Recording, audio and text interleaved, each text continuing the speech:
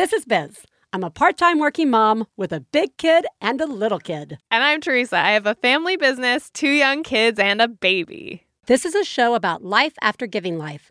Don't listen with your kids, because there will be swears. This is One Bad Mother. This week on One Bad Mother, I'm not a mind reader. Plus, Biz juggles plates.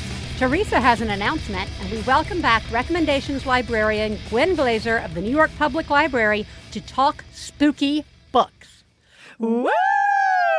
It's a Halloween month. Da-da-da-da. Teresa. Yes. How are you? I'm a little ragey and a little fried. But I have a really, really exciting announcement. Are you pregnant? No. That would be a different kind of announcement.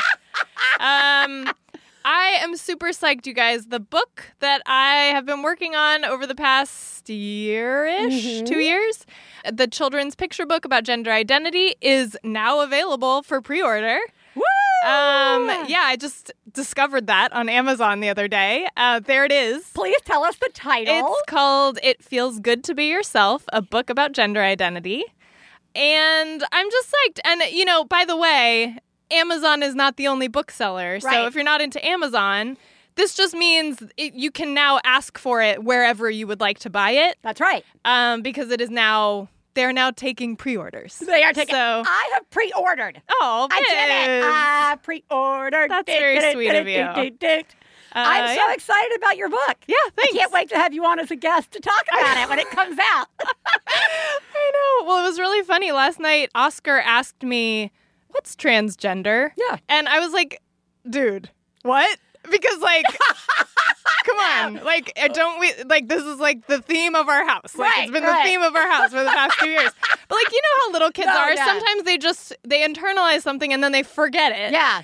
And so we talked about it, and it was like, I had that moment again where I was like, I wish I had my book already. Here's my book. But we do have a proof of my book, which is very helpful. But Google yeah, it, Oscar. There is no reason why we shouldn't all be having these conversations all the time. And it's really a beautiful book, and I'm just very excited about it. So, yeah, and super appreciative of this community and all the support around it already. I can't wait. Thanks, Biz. How are you? All I'm going to say is I feel like one of those people juggling lots of plates on sticks, you know, where you got to keep different things those going. People. The stick plate people. The stick plate people. Those people. Are you on a unicycle at the same time, yes. maybe? Yes. Okay. Sure, yeah. Sure, and blindfolded. Yeah. Are you also a bear? And I'm a bear. Oh, definitely a bear. That is how I feel about all the different aspects of my life. And then I'm also still parenting. Mm-hmm. I just wanted to say, that parenting thing, you got to do it all the time, regardless of if your mind is on other things that are equally important and affect your life. It's so true. And yet you have to still parent. Yeah. Like, do you ever feel like when somebody asks something of you or tries to make a plan with you or, you know, delegate something to you, do you ever have that feeling of like, you kind of want to say to them like, oh, I don't think you understand. I have kids. Yeah. Like, I can't do anything. Do stuff. Yeah. Like, you can't ask me to. Right. What? Yeah. Well, and what's interesting is also, like, a lot of my plates are big emotional plates. So no one's asking anything of me. These are just, you know, I am a person in the world with people in my lives. Yeah. And so there's lots of these emotional plates. Yeah. And yet I still have to parent. Oh, yeah. Yeah. It does make me get a little toddler-esque. Sure. I get a little, don't you know what? Yeah. I do. What do you think I'm doing right now? Do you see? You know, it's like one of those things where I'm like, I want to make both kids sit down and write a list of everything I do all day. You tell me what I do all day. Right? Like, which is not helpful and scarring. Yes. And yet every day I'm like one step closer to say, go to your room and write a list of all the fucking things I do for you. And then I just tamp it down, save it for therapy or stuffing. Anyway, so great. I think that actually ties in a little bit, parenting does, to what we're going to talk about today, which is I am not a mind reader. Please take a moment to remember, if you're friends of the hosts of One Bad Mother, you should assume that when we talk about other moms, we're talking about you. If you are married to the hosts of One Bad Mother, we definitely are talking about you. Nothing we say constitutes professional parenting advice. Biz and Teresa's children are brilliant, lovely, and exceedingly extraordinary. Nothing said on this podcast about them implies otherwise. Teresa, before kids, if I were to say to you, I am not a mind reader, I would assume that you would link that to, I would ask you to read my mind and know that I was talking about my partner, right? Like I've always associated the whole look, your partner can't read your mind. Yeah. You have to tell them what you want. Say what you need. Say what you need so that they can provide it, right? And vice versa. I cannot read your mind. If you were going through something, you have to tell me. Never did I think about that in relationship to my children. And I feel like there are a couple of phases of the not reading your mind, and I feel like I was a lot more forgiving of, say, babies. Of course they can't communicate with me, right? I'm very in tune. I can tell what they need, right? And then even toddlers, there's a little of that, especially in our house, the gameplay. I don't know how this game is supposed to work, right? But I feel like in those situations, I've perfected this thing with Ellis currently of he wants to do these battles. I've stepped in it too many times, doing the battle wrong, right? Yep. To horrible reaction that I now go through and do things like, okay, how will the battle work? Who will win the battle? What happens next? How do I attack, right? That kind of thing to survive it. But then I've got this even older child. I guess I just thought, like I've said often, things keep surprising me. Yeah. And with Katie Bell, and I don't know how much of this is just entering the sort of tweeny, hormone, puberty years, or if it's just my how she sees the world or whatever she's going through currently. But she's doing a lot of things in which she's imagining how her life is supposed to be working, even down to these very small scenarios. An example would be Stefan's been traveling. He told me he was going to be landing around 2. So I told the kids he's going to be landing around 2 while you're in school. And then later he corrected himself and said, I'm not landing until 4. Now, I had told both kids, he's actually not going to be here until dinner time. Okay? And I'd said this repeatedly. Katie Bell just didn't hear it. She didn't hear it, or it didn't go where it needed to go in her brain. Yeah. She was off from school on Monday, and at 2 o'clock, she comes wandering in. Papa's landed. And I was like, oh, no, he's not landing until 4:50. And as if I had just shot a dart at her. At her. Yeah. She went super emotional, super accusatory, super you said he was going to be home at 10. I mean, I'm not going to do the crying, but I was crying. Yeah. What was supposed to happen was he comes home earlier. I get to meet him at the door by myself. I get to spend this time with him before. She had planned that out. She had. Yeah. I don't mean I wanted to wear a shirt. I mean, she's got these scenarios in which I'm going to walk in and say something very specific. Right? And then she's going to say a thing, and then all of these things will happen. It's very scripted, but I haven't gotten the script. And my reaction to this is not at all what I thought my reaction would be. I'm not handling it well at all. I am shocked at first and surprised, right? Anytime my child goes from 0 to 100, it's surprising. I try and rein myself in and give it the I'm so sorry that this didn't happen the way you had planned. If if you communicate, then I can be more prepared, to full on resentful that she's blaming me, right? It feels like she's blaming me. Oh, yeah. And my response was to be don't blame me for this thing that you created in your mind. Yeah. And then I feel like a jerk. Yeah. And so that's where I am. Could you possibly relate? Yeah, I'm right there with you. because you just described an exact scenario, not that specific scenario, but just that general turn of events that has been going on in my house for years. Yeah. And it's funny because I was noticing, even as you were telling the story, like things that I have done to try to mitigate these situations already, which are things like I never give a time that somebody's going to be home. Oh, it's so smart. Or that somebody's coming over. I never do anymore.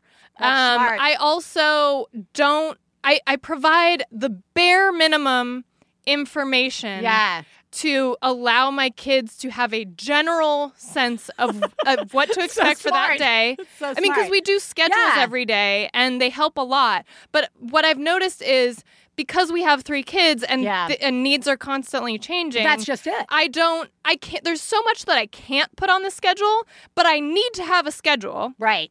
So the schedule often has things like activity TBD. Right. Gracie now knows what TBD means, and she's more or less able to manage that we don't know what that activity is going to be at that time. Right. And it's so general, I don't put times. I just put like a general early morning day thing, a lunch, and it's the same with like so many other things. Like who's going to be there? What is the food going to be? Where are we going to eat? What are we going to... and it's interesting because you're such a planner. I know. And that's not how I naturally am. Yeah. But like, it's interesting because you're doing this thing that is like super helpful overall because you are giving your kids the information to be like put at ease and feel they have control over it. And it used to work really well. Yeah, but then sometimes, and the other thing is sometimes you can give that information, but you have to always be like, but sometimes flights are late. That can happen, and then that leads into some other.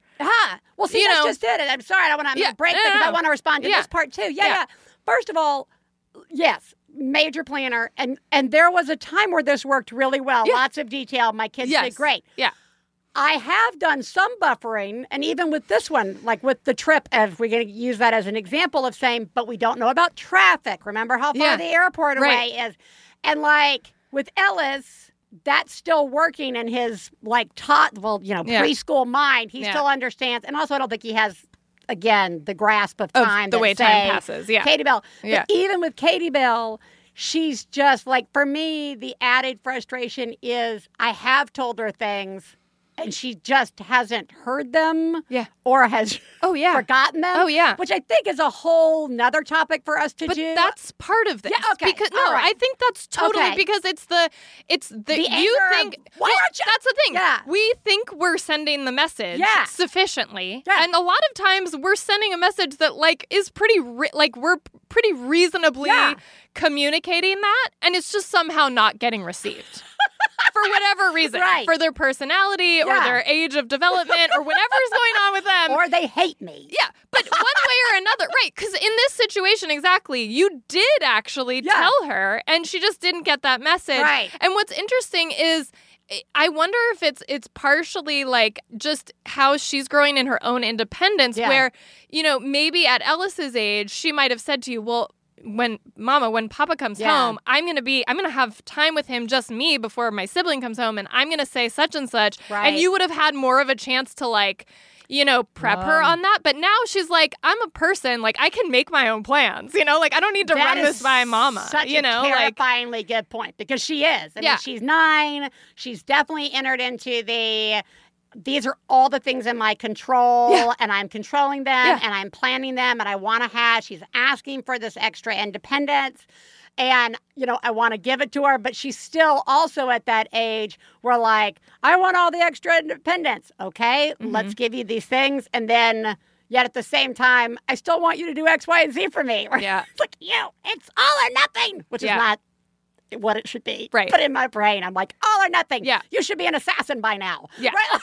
Yeah. Get it together. If things had gone according to the way I thought this was going to go down, you'd be able to kill a man with your bare hands by now and, whatever. Be enrolled in the CIA. I don't know. But, what's happening?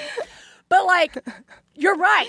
That probably plays into, for her, she has this, very vivid, who doesn't have she has a vivid imagination. Surprise.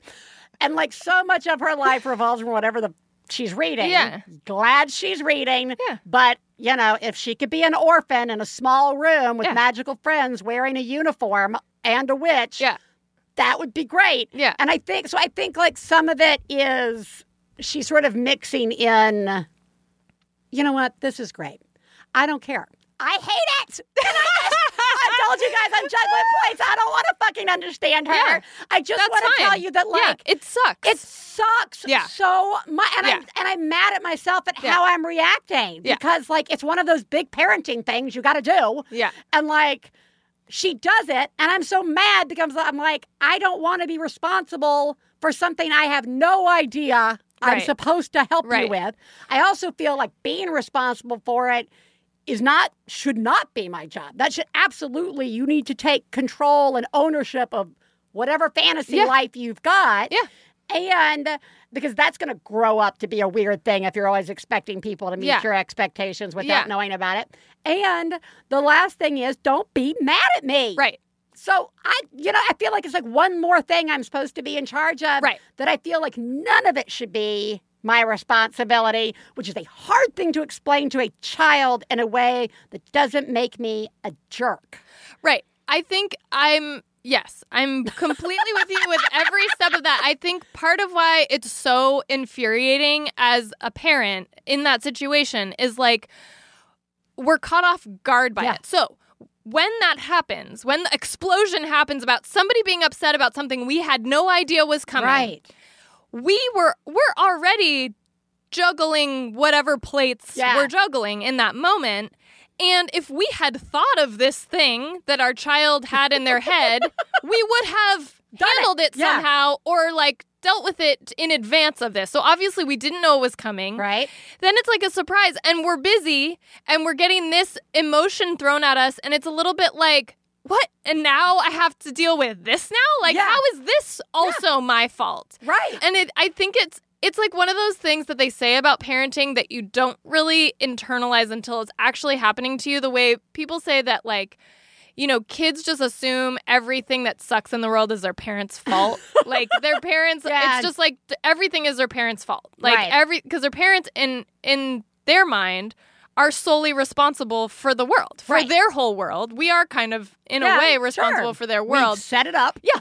So we get blamed for a lot of shit. But like, and so that part of it feels like something we've heard a bunch of times before and like isn't that meaningful. Right. But like when you think about that dynamic going on top of like everything that we're already doing and thinking about and like trying to manage. Yeah. It just feels so unfair. Yes, like it just feels deeply unfair. Listening to you gives me two additional reactions. One is, it is unfair because you're never going to get rewarded for all that work. Right. That you're definitely, and I am mad about that. Yeah. And two, it makes me feel like, it definitely can make me feel like I'm failing as a parent somehow on two ways. One, I couldn't read your mind, which is a dumb one, but if you're juggling too many emotional plates, that'll trigger it. Yeah. But also, I'll have these moments of like, have I been raising you right so far? That this would be your reaction, that you're not able to handle this or figure this out or see this or like see, like, am I raising some, spoiled, entitled child who expects me to, like, take care of all of your... Right? It totally make everything perfect all the time. To, like, how old is she? Where should she be right now? Where, like, how do I... Is she ready to be an assassin at this point? If this is where she is. Right? Like, it really taps into some places for me that can, like... That I know are, like, I'll sit there and I'll say that to myself. Okay. Yeah. I have not failed as a parent. Yeah. This is a thing. It's developmental. I can't read it. And then I had this moment. I was standing in the kitchen the other day thinking about this. And I was like, she had just done this like 4 times in a row, over the course of the day. And I was like thinking about my mom. And I was just like, I feel like Mama had this ability to let it roll off of her. And I'm sure she didn't. I'm sure... That is my perspective. Or maybe sometimes. Right. Yeah. Like, I always imagined that I would have, like, some sense of, like, detached humor about this. Yeah. Where I'd just be able to be like, that's okay. Yeah. Sorry. Yeah. Right? Like, but I'm not. I'm not able to, like, separate myself, and I'm mad that I'm not. I'm like, I know this isn't the end of the world. I know she's fine. Yeah. This is totally like a weird thing. Yeah. Whatever. Yeah. She'll be fine in 2 minutes. Right. And my reaction shouldn't be so, like, disappointed and crushed and hurt. Yeah. Because that's just, like, she'll feel that, and it's adding to, like, what comes next. Yeah. I should just be like, okay, and then go do something else. Right. And I haven't been able to get there, and I'm, like, mad about that. Yeah. Yeah. And the whole point of this is that it sucks. That makes it a lot worse, all of that. Okay, so here's what I do when I have the energy. All right.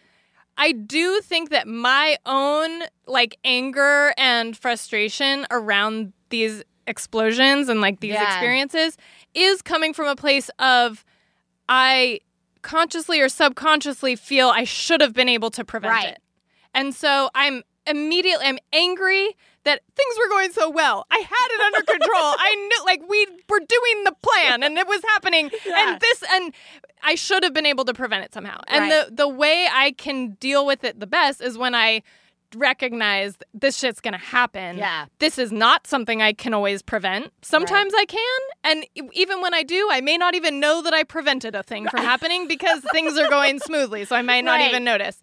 But a lot of times, no matter what I do, this is going to happen. Yeah. And I think that is the way that I'm able to get some of that just detached, laugh it off. Like, I'm so sorry. That sounds really hard for you right now. Like, wow, I had no idea that was going on for you. Yeah. I am here for you. It's going to be okay. Yeah. This is not, and really just don't take it on. Because I think, like, it's hard. It's so hard. It's hard. It's so hard. It's hard. But taking it on is where that pain is coming from. Yeah. You know? Oh, yeah. Yeah.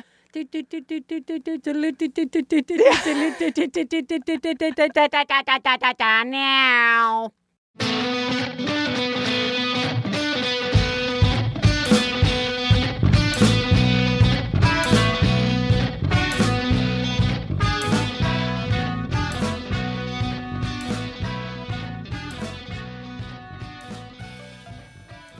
One Bad Mother is supported in part by Audible. Introducing Audible Originals, a new member benefit.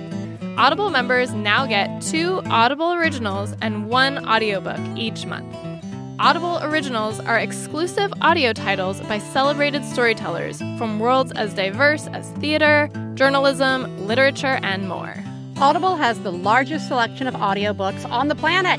Fill your fall with more stories like American Housewife, a collection of many short stories by my sister, Helen Ellis. Get your first audiobook free and choose 2 titles from a curated list of Audible Originals with a 30-day trial. Visit audible.com/badmother or text badmother to 500-500. Hey, you know what it's time for? This week's Genius and Fails. This is the part of the show where we share our genius moment of the week, as well as our failures, and feel better about ourselves by hearing yours. You can share some of your own by calling 206-350-9485. That's 206-350-9485. Genius fail time, Teresa. Genius me. Wow. Oh my God. Oh my God. I saw what you did. Oh my God. I'm paying attention. Wow. You, Mom, are a genius. Oh my God, that's fucking genius. Here's one from a few weeks ago. Jessie was away, and, you know, I've got 3 kids. I have 2 dogs. There was a day where the dogs needed to be at doggy daycare. And by the end of the day, I was so tired and haggard and broken, and I knew I needed to get the dogs, but like the idea of like getting the kids back in the car, all of them, and driving over there in rush hour traffic and then like finding parking, and I have to walk my kids all into the place to get the dogs and then walk them back to the car, and it's like a busy street, and I was just like, I don't know how to. And then I remembered hearing that our doggy daycare place has a shuttle that you can use to drive your dogs home, which I thought seemed absurd at the time. But then I was like, I could use that right now, and they will just bring my dogs to my house. Whoa. So I called them, and they had room on the shuttle, and they brought my dogs home for me that day. Whoa. That's amazing. It was really great. Good job. It was so worth it. That was a good job. Thank you. I am continuing my commitment to small self-care during all my emotional plate juggling. I have been not watching TV. I have been sticking solely to the newspaper for my news intake. I have been listening to lots of relaxing music, and I have been obsessively doing Monday crossword puzzles and a Monday crossword puzzle book, which means all easy crosswords. Yeah. And I just have been like really trying to like be like small, quieting. I got some stinky candles. Good. That is what I am doing. That's really lovely. Yeah. Good just job. Trying tiny little moments. So good. Good job. Hi, this is Muriel from Portland, Oregon, and I'm pretty sure this is a genius moment. I was waiting for my partner to be off from work, and we were sitting alone in a room with my 1-year-old, and I had absolutely no toys or anything for her to entertain herself with. So in this empty room, which was also a breast pumping room at my partner's work, because they're lucky and have a room like that, was just pads to play with, like sanitary menstrual pads. So for a while, she was just playing with those all wrapped up and stuff, and eventually ended up opening one. And so I took it, and it had wings with Velcro. So I put the wings around her arms and told her she has armor shields. She loved it. Started flapping around and enjoying all of that, and I just thought, I don't know why I didn't see pads this way to begin with. Anyway, I'm a new listener, so I'm not sure if anyone else has shared this genius, but I really wanted to join in and let everyone know you're doing a great job. Thank you. The idea that someone else might have already shared this genius is my favorite part. I know. I'm like, though there have been tampon toys. We have had. Really? Yes. Like Okay. early on, there was the like, it's a mouse. Oh, yeah. Right? Like, it's a little mouse coming to get you. Whatever. But like this, using it, I was like, where is she going with this? Yeah. But using it as like armor, Yeah. I was It's like, great. fuck yeah. So much fun. Da, da, da, da, da, da, da, da. I love it. You're doing Great job. such a good job. Yep. Failures. Fail, fail, fail, fail! You suck. Fail me, Teresa.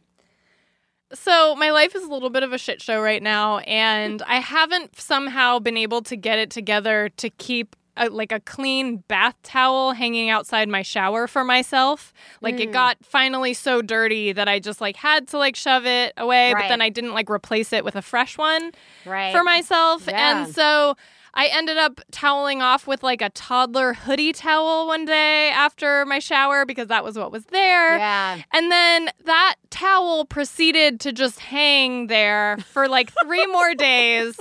And every time I would turned off the shower and looked and saw that I had not provided myself a fresh bath towel, but was instead continuing to use this small, sad, used toddler hoodie towel, I felt just so sad. So, Wow. yeah, that's my fail. Wow. That's awful. I really said a jerky thing to Katie Bell. Soon it was one of those things where she's sharing something at the same time. She'd spent all the previous night weaving, though she doesn't know how to weave and she doesn't want to learn how to weave. She can figure it out herself, but she's going to get really frustrated every time it doesn't work. And, so the whole night was just her coming out, yelling and being mad about it and then going back and trying it again. And the next day she was, still weaving, and Ellis was like, can you teach me how to weave? And she's like, and they decided to call it kabeaving because it's not weaving. Because it's not weaving, guys. And so she's like, yeah, first you do this. That she's giving him the lessons. And then I say, and don't forget to then get really mad and upset. Yeah. And then start again. Yeah. And as soon as the words came out of my mouth, I realized how mean they were. Uh-huh. And she gave me that, I just watched her just kind of go, pfft. Yeah. And I just, I'm sorry. It wouldn't have even been nice to say to an adult. You know what I mean? I just was not at my best. Yeah. I really felt bad. Yeah. I apologized. It happens. But I just was like, wow. Yeah. Hey, One Bad Mother. This is a fail. I have 3 kids. The oldest is a teenage boy, and the other 2 are elementary age girls. And today, after just a full day and feeling very depleted, my son comes to me because it's a long weekend and says, can we go see this movie? And he's been asking me to see this movie. And it's never at a convenient time. And it's never at a convenient theater. But I was like, just so tired of him asking that I was like, fine, we'll go to this movie. And then I proceeded to act so resentful about going to this movie that my daughters picked up on it. And so then they started acting resentful. And so we all climb in the car and we drive to the theater, all of us. And my son is just so depressed because he's like, oh, wow, you guys really don't want to go to this movie. And now we're going because of me. And now I feel bad. And I have terrible self-esteem because I'm a teenager. And here I am, his mom. And why? Why did I do that? Why did I decide to take him to the movie and then make him feel shitty about it? I should have just said no to the movie because I was tired and depleted.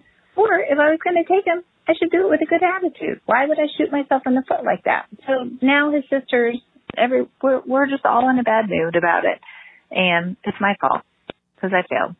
So I'm going to try to redeem this evening because I just need to do that. Thank you for listening. You guys are doing a great job. Bye. Yeah. First off, I just want to say, good job calling kind of in the moment to get it off your chest. Because, that's just it. Lots of times, partner or no partner, we do something shitty and there's no one to tell. And you need to tell somebody to be able to move on. Yeah. But this is that, it's so true. We get a mood and it's contagious. Totally.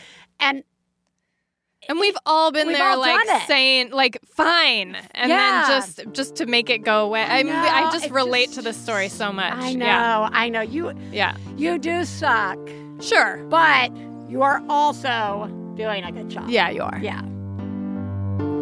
You are the greatest mom I've ever known. I love you, I love you. When I have a problem, I call you on the phone. I love you, I love you. One Bad Mother is supported in part by Kapari. Kapari's aluminum-free deodorant fights odor with sage oil and coconut oil and is designed to outlast your longest days. You guys, Biz and I both use Kapari. We are converts. It just feels really good. It works really well. And there's nothing icky about it. I don't know what to say. It's a really fantastic product. It's also free of silicones, sulfates, parabens, GMOs, and baking soda. This is Kapari's #1 selling product, and my pits believe it. Get Kapari shipped to you automatically with their subscription program. Go to kaparibeauty.com/badmother to save $5 off your first order when you subscribe. That's Kapari, Kopari beauty.com/badmother.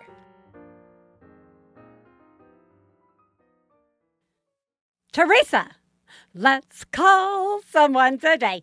Boo! This week, in our continuing tribute to the month of October, we are welcoming back Gwen Glazer, who's the recommendations librarian at the New York Public Library and co-host of the Librarian is In podcast. You may remember her from episode 163, where she suggested picture books for working moms and books to help talk about race and activism with your kids, or episode 195, where she guest hosted with me, where we talked about how helpful books can be. And we are now having her back to talk about about spooky books. Welcome back, Gwen. Hooray. Thank you so much. Yay! So in honor of the month of spooks, we're changing up our question that we ask our guest. And so we would like to know, what ghosts live in your house? Okay, so I feel like I should preface this whole thing by saying I am afraid of everything. Like, I'm a total chicken, Teresa. I totally hear you. I do not We're in yet. good company. Yes, for sure. So I really hope that no ghosts actually live in our house. But it is also true, though. So we have a dog named Moose who is some kind of lab basset hound mix. We're not really sure exactly what Moose's genetic deal is, but he barks a lot, way too much. And most of the time you can tell what he's barking at. It's like the mailman, it is the delivery truck, it is whatever. But every once in a while, he will bark at something that no one knows what it is. And it really freaks me out because I'm kind of convinced it's a ghost. It is! It's a ghost! Don't turn around. Right? It's the only explanation. It is. It is the only logical explanation. Do not, Gwen, you should know by now. Do not, under any circumstances, tell Biz a story and then finish it with, does that mean there's a ghost? You will not get the answer that you want. Yes. You're right. It's a ghost. She will always say I yes. should know by now. I should know by now better than to do that. I love it. Ghosty spooks. All right. Speaking of spooks, I want to first just talk a little bit about maybe some of our favorite Halloween books and spooky things. So I want to start by asking you, and I'm going to ask Teresa too, and I'm going to share my own. Do you have like a favorite Halloween book that you either remember as a kid or one that you've seen now? Let's start with you, Gwen. Okay, so I have two ways I can answer this question. I can tell you one that I like now that isn't very scary, or I can tell you my least favorite one as a kid. Oh, do both. Both. Okay. Okay, so the one that I really love now for really little kids is called Duck and Goose Find a Pumpkin. Yes, I have that book. We Do you have that book? Yeah. Isn't it so cute? I just absolutely love that book. It was one of my son's favorites when he was really little, and I just find it totally adorable. I love how they like tweak each other. They're two friends. They go looking for a pumpkin. It's pretty, the title says it all pretty much. It does. They go looking for a pumpkin. Now, what did you hate as a child? Okay, so I can think of a couple actually, but the one that's the most present in my mind is Scary Stories to Tell in the Dark. Yes. I was just asking Katie Bill if she could remember the title of this to share on the story. God. Oh my gosh! And then, okay, go ahead. Did you both read those when you were younger? I don't remember that. Okay, I didn't remember them until Mama sent a copy for Katie Bell, maybe a year or two ago, and I started going through them with her, and I was like, I forgot how absolutely terrifying. The cover is just this like monstrous guy and like, no. Yes, the cover is terrifying. Yeah. Yes, and I did not own this book because, as previously mentioned, I was terrified of everything, so I definitely was going to be terrified of this. But my best friend, Jill, growing up, owned a copy of this book, and we were both so scared of it that we hid it. We actually hid it on her bookshelf. We turned it facing front, which doesn't make sense in retrospect, and then we put all the other books in front of it. But the thing with that was it totally backfired because it only made it scarier, because then we'd move all the other books, and that book was still there. Yeah, I know. You'd be like you pull a book out and you see the other book behind it peeking out at you. Exactly. Oh my God, that creepy skull on the cover. Oh my gosh, it was so terrifying. So yeah, that book, one of the scariest things about it is written by Alvin Schwartz, and one of the scariest things is the illustrations, which are done by Stephen Gamel. And actually, another one of our librarians was talking about how this book like totally changed her life because it instilled this love of horror in her forever, and she still loves it. And I was like, wow, that changed my life because I think that I was forever afraid of horror because of it. Oh, that's the whole point of spooky books. Yes. It just separates us. Yeah. Into our two categories. Teresa, what about you? So I can't remember back to when I was real little, but I do remember I must have been maybe around 6th grade. I got really into the Fear Street books by R.L. Stein. Oh, And it's weird because I was afraid of everything. And I don't know how. I must have gotten That's so into crazy. it because of a friend or something. And I somehow got really hooked on them. And I read a lot of them. And I remember some of them being like a little too much for me. Like feeling like kind of like, oh God, I wish I hadn't read that, but I was kind of hooked, and so I kept going, and so I guess that's a story of I really liked those books. Yeah, and we're also having we're also having R.L. Stein on the show later on this month. I know. That's like the biggest get I think we've ever gotten. Yeah, very exciting. I'm like, R.L. Stein, awesome. I'm freaking out. Yeah. Yeah, okay, so what do you about have you? one now? Do you have one now, Teresa, that you like to read with the kids? Yeah, I think our current favorite is My First Ghost. Yeah, who which we had on featured last on week. last week. Yeah, last week's show. Yeah. So my favorite as a kid, well, not my favorite, like the one that I remember the most as a kid was, again, sort of like a small chapter book called Halloween with Morris and Boris, which was Boris the bear and Morris the moose. And Boris is trying to explain Halloween customs to Morris. And Morris is not bright. And so it's a lot of sort of like Amelia Bedelia style stuff, but not as like scarring emotionally or traumatic as Amelia Bedelia is. But anyway, it's they're just silly, fun, Halloween book kind of thing. That's really fun. And we have a copy of it now, which is good. But actually, one of our favorite Halloween books now is called Halloween Bugs. Katie Bell was very little. She was like a baby, and we were in South Carolina for a comedy festival thing, and Stefan and I were like pushing her around like parents who were able to go do things. And there was this little fundraiser set up at this farmer's market where people had taken beat up books and restored them and were selling them to raise money for the library. And it was this sort of little pop-up book about like very scary Halloween bugs. Like you'd open a door and there'd be this crazy bug behind it, like a monster bug, like a gotcha bug and stuff like that. Both kids love this book still. I love this book, and it's just held up so well as this little book that had been so broken and then was repaired. And it just like my heart. It's adorable. Just like my heart. All right, let's get into recommendations. Okay, let's start with your recommendations for Halloween spooky books for kids. And, you're the queen librarian. You can tell us age breakdowns and all that. Everybody get your pencils out. Don't worry. We'll make a list. Right. Yes, we will make a list.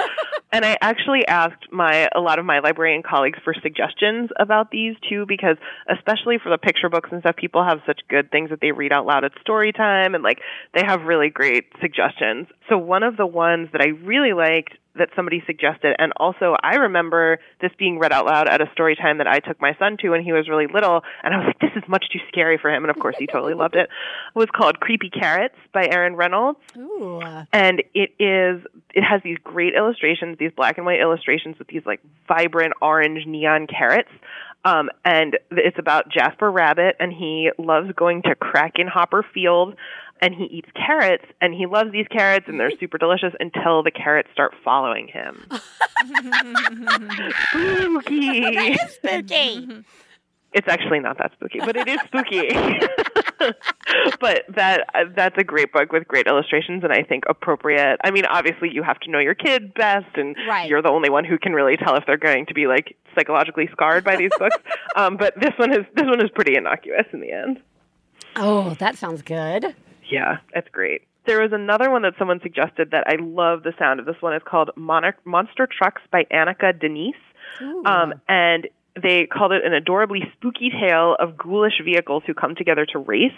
And the thing that I like about it the best is that the hero of the story is a devilish minivan. Oh, that's fun. Right? Yes. That's very relatable. Right? I love They're all it. these all these big monster trucks who are all big and bad are like having this race, and then this minivan comes and is the hero of the story. I love that.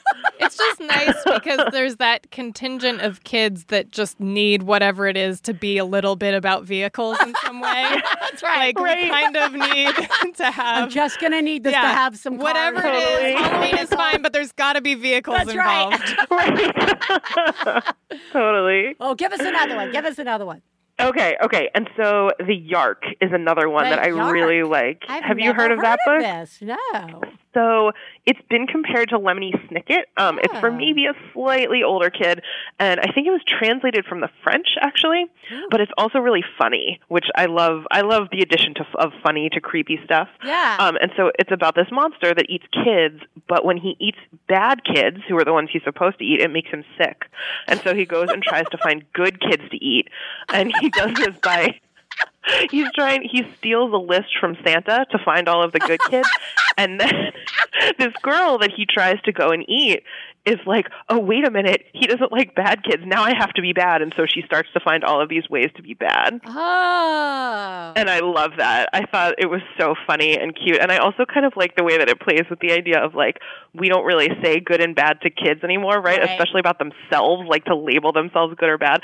And so it's this sort of like throwback to talk about, like, yeah, this is kind of how a lot of people used to talk to their kids. Yeah. And we, right. I love that aspect of it too. Like, oh, you're a bad kid. Like it feels even naughty to say it now, right? Yeah. Let's get on our van and talk about bad kids. I love it. I love it. Those are fun. I just found a new one that I've been reading to Ellis, and Katie Bell always comes in to listen to, and it's called Stumpkin. And it's about a pumpkin whose stump is very short. This is Stumpkin. But he's like on the shelf. It's clearly Brooklyn. It's clearly like a Brooklyn bodega. Anyway, he's with all these other pumpkins, and it just talks about all these other pumpkins are getting picked, but he's still such a great pumpkin. It's also very cheery. It's not like they're ever like, no one's going to pick this horrible pumpkin. It's just that he doesn't get picked, but then it turns out that he wasn't going to be taken to someone else's home because he was already at home because the shopkeeper carved him up. He used him for that. But it's like so beautifully illustrated. It's like beautifully kind of like illustrated and simple and black and white and orange. And it was just kind of a fun, sweet book that we've been doing. Did he want to get carved? Yeah, I guess they all wanted to get carved. So the first pumpkin gets taken away, and everybody's like, all the pumpkins are worried about where that pumpkin went. And then they see the pumpkin across the street in a window in one of the apartments. And they're like, oh, he's a jack-o'-lantern. How great. And, and then, like, one by one, they're taken, and they show up in the windows. Again, I can put a horror slant on all of these things. But we want to get slaughtered too. Come carve us with a knife. Yeah. Right, now we're going to rot right away, thrown away. So that's a sweet one that we've been doing. There's mixed feelings about Dr. Seuss overall, but I just remembered that one with the pants with nobody inside them. Yeah. That's a great one, and it's so short. I think it comes in the Sneetches book, because we have the Sneetches book, and then there's a couple short stories afterwards. Yeah. But the pants with nobody inside them, it feels like it's going to be terrifying. Yeah. It's actually very creepy the way it starts, and then it ends up very warm and actually has a really nice lesson. Oh, that's a good one. Yeah. Ellis picked out of the Halloween box of books, because we keep a box of just Halloween books for Halloween, and he pulled out The Little Old Lady Who Is Afraid of Nothing. Have either of you read this one? Mm-hmm. It's like very 70s looking illustrations, but it's the little old lady. She's afraid of nothing, and she like lives in the woods in like a cabin because it's a long time ago. And she's like walking home from, the market, and first there's like a pair of shoes, clomp, clomp, following her. And she's like, I'm not afraid of you. And then it's a pair of pants, clomp, clomp, shake, shake. And it's a shirt. I think it's the most terrifying thing I've ever read. Yeah. Both kids love it. They read it at the preschool. Just like, this is terrifying. Clomp, clomp, wiggle, wiggle. Like they, Anyway, good times. Great. Now, before we spend the whole show talking about only books for kids, let's move up in age. And just so everybody knows, Gwen has several recommendations. We're just pulling out a few for the show. And again, we are going to link everybody up to the full list. Now let's talk about older. Books for older. Okay. So older kids, I have a couple of these too. So one of my good friends is a middle school English teacher, and she recommended the Spirit Hunters series by Ellen O. to me, which sounds so good. It's another haunted house story and a ghost story, and it's a mystery. And it's a series, and it stars a girl named Harper Rain, who's a new 7th grader in town. They move to a new house, and she doesn't like her new house, and everybody says that the house is haunted. And so, yeah, it actually sounds a little goosebumpsy, but also like higher stakes and with the same character recurring and coming back to the whole series of books. Oh, that's good. I like that. I'm like, I'll go pick that up for myself. Yeah. That's good. All right. What else? So you like that one. There's also, and this one is like very much on the cusp of sort of, we say middle grade, which is usually like 6th, 7th, 8th grade, and then divided up into middle grade and YA, which is like 9th, 10th, 11th, 12th, which obviously this is very loose, and lots of kids are reading, stuff that's sort of traditionally categorized as younger, and lots of people are reading stuff that's categorized as older. Yeah. But very generally, this one kind of like nobody knew where to put it in the library because it was so creepy, and we couldn't figure out who it was for, and it was about a little kid, but it was also so scary that nobody was really sure where to put it. So I think we were actually, we wound up doing both and putting it in both YA and children's, which I thought was really interesting. But what? So what's the book? Okay, it's called Thornhill by Pam. I know this book. Oh, you do? Yeah, Katie Bell's read it. Oh, she has? My gosh. Because it's like half illustrated, right? It's the, yeah, it's a graphic novel. Yeah, it's a graphic novel, Thornhill. This is part of why Katie Bell wants to wear uniforms all the time, I'm pretty sure. Really? Yeah. Go ahead and explain it, though, but Katie Bell's read this. Oh, I'm very curious to hear Katie Bell's review. But it is, so it's like these two stories. It's sort of a time travel ghost story where there's this creepy haunted house, and then this girl is living across the street from it, and she winds up getting lured into the house by a girl who we as the reader know is a ghost, but she doesn't know that. Right. And so the house across the street used to be this like boarding school for girls, and it's abandoned, and there's creepy puppets. Like, nothing's creepier than a puppet, right? Maybe I should have read this before I gave it to Katie Bell. I was like, it's beautiful! Well, it is, and it is super beautiful. Is she having nightmares about it? About creepy puppets? No, not at all. Oh, not okay. At all. But I'm listening to you describe it, and I'm like, oh, oops. No nightmares. No. I'm 100% sure that she is braver than I am about these books. 100% sure. With you as her mom, no doubt. Let's remember her takeaway was uniforms. Yeah. Okay. That was the most important part. Yeah. That's really funny. I'm struggling to remember uniforms. It's a boarding school. There's a uniform. Yeah. There were lots of questions about boarding schools. We've just decided to label Katie Bell as formal and fun. She's funny. Formal but fun. Anyway, keep going about the book. I'm so curious that that's what she took away from it, because the boarding school is presented as horrible. Yeah. Like, these girls are really mean to the girl who is the ghost. And I don't think we ever see them, like, on the page.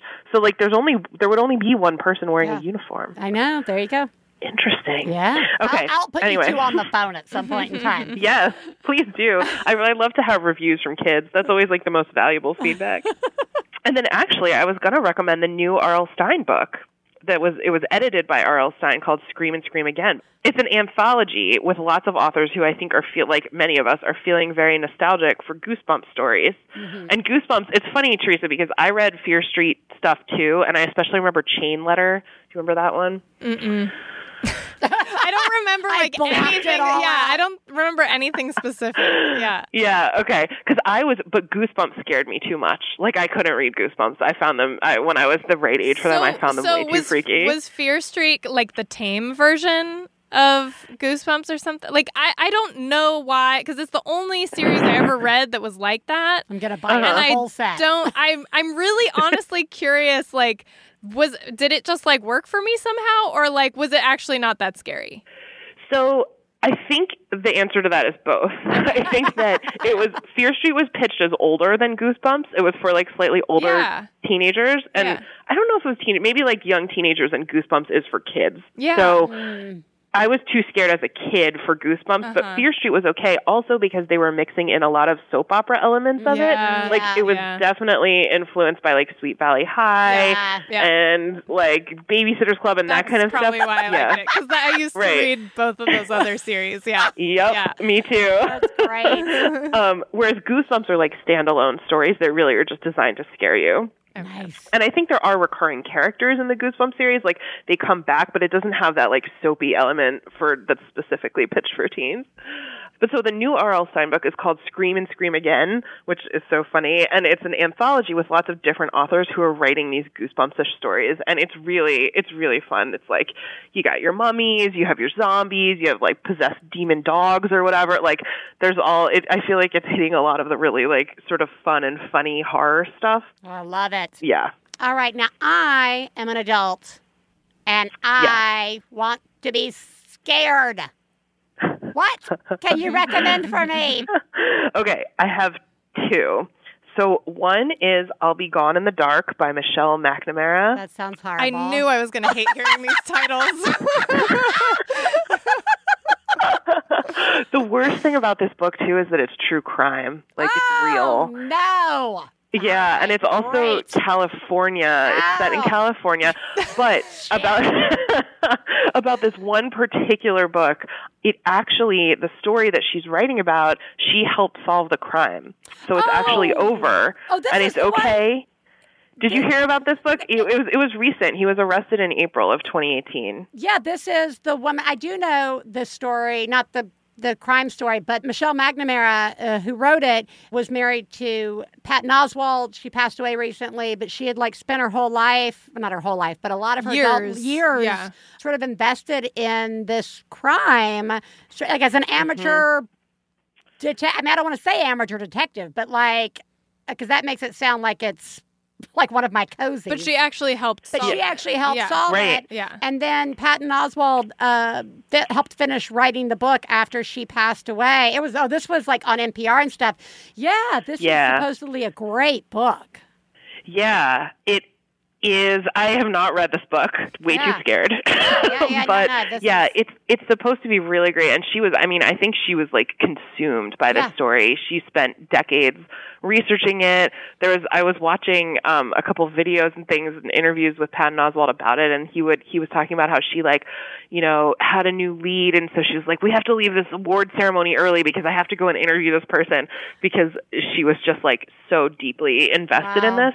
And her research did help, I think, find this killer. It's this story about a serial killer and a serial rapist who was terrorizing people in California for a very long time. Yeah. Yeah, and the book was published in February, and he was arrested in April. That's amazing. Yeah, that's a good one. All right, now something scary, but not as terrifying. Okay. Can you take it down a notch? Take it down. Yes, okay, yes, I can take it down a slight notch, although this is also based on a debatably true story. Damn it! It is, but it's from 1892. Does that make it better? I guess. A little. Okay. It's called See What I Have Done by Sarah Schmidt. Again, super freaky title. And my colleague Lynn, who reads a ton of new books all the time, called this the ultimate Halloween book because she said it's a really intense psychological thriller. It has this really visceral imagery, and it's based on the Lizzie Borden story. Oh, that's good. Yeah, it's really good. Even the cover of this book scares me. This is like a scary stories to tell in the dark level scary cover. It's like a pigeon head, and it's like a drawing of a very realistic pigeon head, and then it looks like it's melting, sort of. Very gross and scary. That's great. Hey, you asked for it. I love it. No, this is great. This is great. I'm not going to read any of these things. This is great. I'm just going to go back to the Boogeyman. Actually, I will never reread the Boogeyman. Ever. It was that disturbing to me. That sounds terrifying. It was terrifying. Yeah. Don't read it. Gwen, thank you so much for joining us and pulling together these recommendations. And we'll link everybody up to the list. And they should also check out your podcast. The Librarian is in, and we just always love having you on to talk about books. Oh, thank you. I love coming on to talk about books. Happy Halloween, everybody. Happy Halloween to you. Bye. Bye. Bye. Talk to you later. Brainwaves send a message, pick up the phone. When you I call, on is moving now, no longer stone. When you I call, hand reaches out with a will of its own. Welcome, everyone, to the live wrestling spectacular in Los Angeles. So far, the world's most boring wrestling podcast has been destroying the competition. Isn't there anyone who can save us from this travesty? Wait, could it be? It's Tights and Fights, the perfect wrestling podcast. Tights and Fights is here to save us from the monotony of boring wrestling podcasts with hilarious conversations. Woke trips through the history of wrestling. And joke about the finer points of people wearing spandex.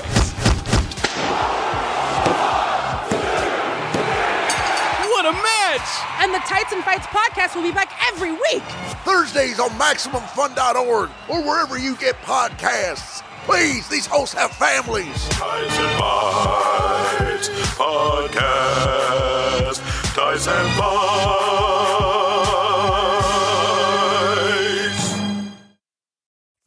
Hey, readers! All of you bookworms, comic geeks, library junkies, literary fiction lovers, bibliophiles, and nerds. Want to get more out of your reading life? Listen to Reading Glasses. I'm Bria Grant. And I'm Mallory O'Mara. We want to help you read better. Join us every Thursday on Maximum Fun's new podcast while we talk about book culture and solve your reader problems. Reading Glasses will teach you how to vanquish your to-be-read pile, connect with other readers, and get more reading into your busy day. No matter what you read or how you read it, we'll help you do it better.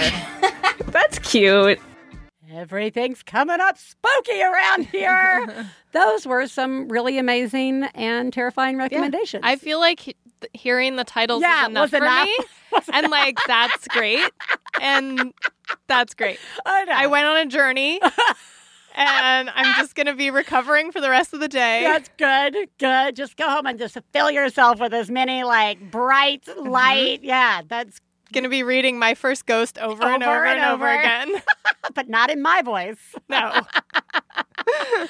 Oh, well, you know what's also spooky and fun, and we'll just replay over and over in our heads? That is a mom having a breakdown. Hey, One Godmother, this is a rant. I just really feel like I suck. And yeah, I'm just sucking right now a lot. I have no patience, and my 2.5-year-old who decided she wanted to be potty trained like 6 weeks ago was doing awesome. She was doing so great. She completely exceeded all my expectations. We've had like no accidents, and she even is freaking night trained somehow. Like, I don't understand how she did it, but she did it. And then we started school, and more importantly, I went back to work because I have a 3.5-month-old, and I just work part-time. But apparently my going back to work just fucked her world up, because she now like won't pee unless it is in her specific Elmo potty at her house in a specific location, and she's needing multiple outfit changes a day at preschool, and she screams and cries anytime I take her anywhere in public because she holds her pee in. She's probably going to give herself a UTI, and I don't know what to do with it. And I know it's probably not that big of a deal. And in 10 years, I'm going to look at this and laugh, but I just have no patience for any of it. And she's just really fucking hard. And I suck right now is how I feel. And so I'm sitting in my basement, staring at the washing machine and dryer because I have to do the laundry and then go back upstairs and put her to bed and wash the dishes and do everything else and go to work tomorrow. And thanks for listening, because I feel like I just needed to put out in the universe that I just suck right now. So you're doing a good job. Have a good day. First of all, you're doing an amazing job. Yeah, you are. You really are. Yeah. This is, and second, this is a really big deal.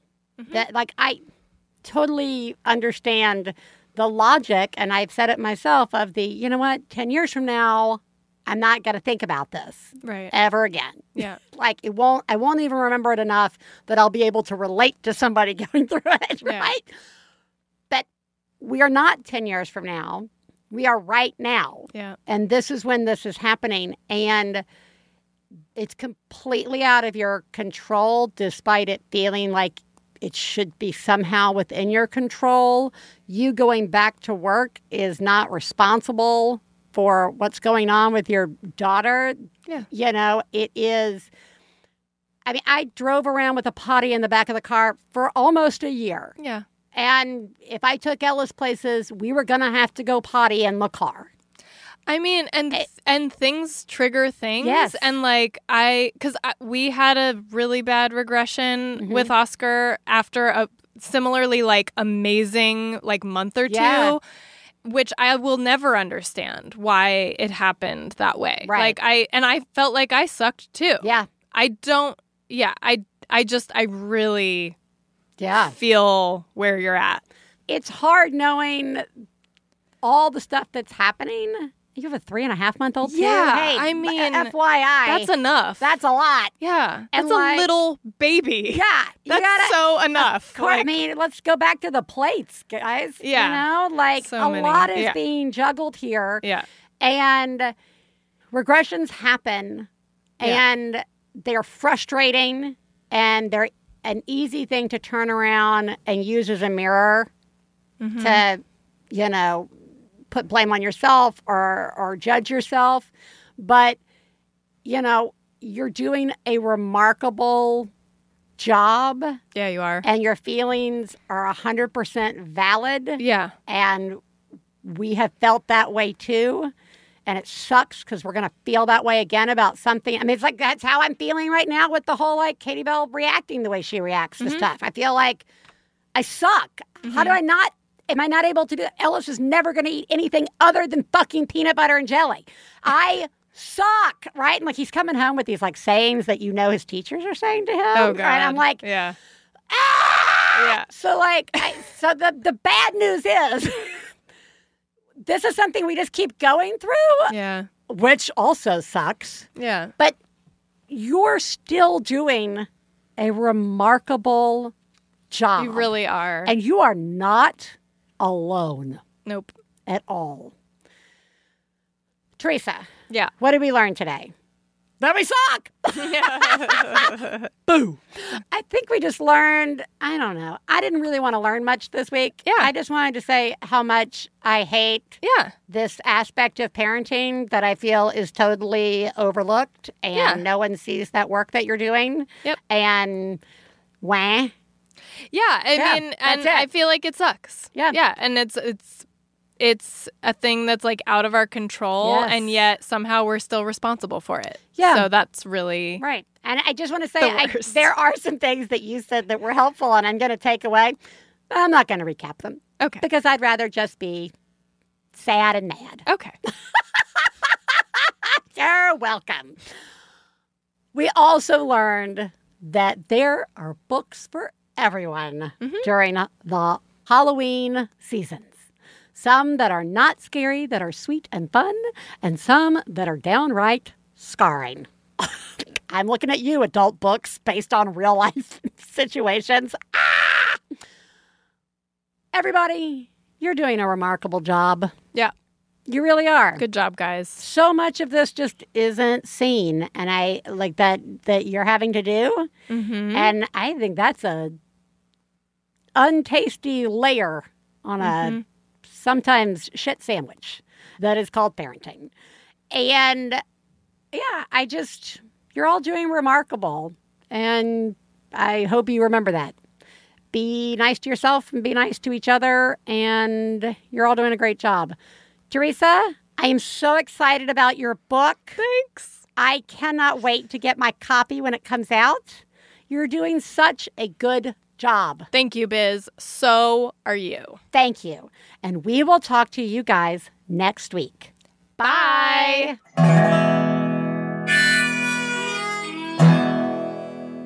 I got the low down mama blues. I got the low down mama blues. Got the low down mama blues. Low down mama blues. Got the low down mama blues. Got the low down mama blues. You know that's right. We'd like to thank Max Fun, our producer, Hannah Smith, our husbands, Stephen Lawrence and Jesse Thorne, our perfect children who provide us with inspiration to say all these horrible things, and of course, you, our listeners. To find out more about the songs you heard on today's podcast and more about the show, please go to MaximumFun.org/OneBadMother. For information about live shows, our book, and press, please check out OneBadMotherPodcast.com. One Bad Mother is a member of the Maximum Fun family of podcasts. To support the show, go to MaximumFun.org/donate. Well, Daddy and baby fussing fight, got low down mama blues. Oh, said Daddy and baby fussing fight, got low down mama blues. MaximumFun.org. Comedy and culture. Artist owned. Listener supported.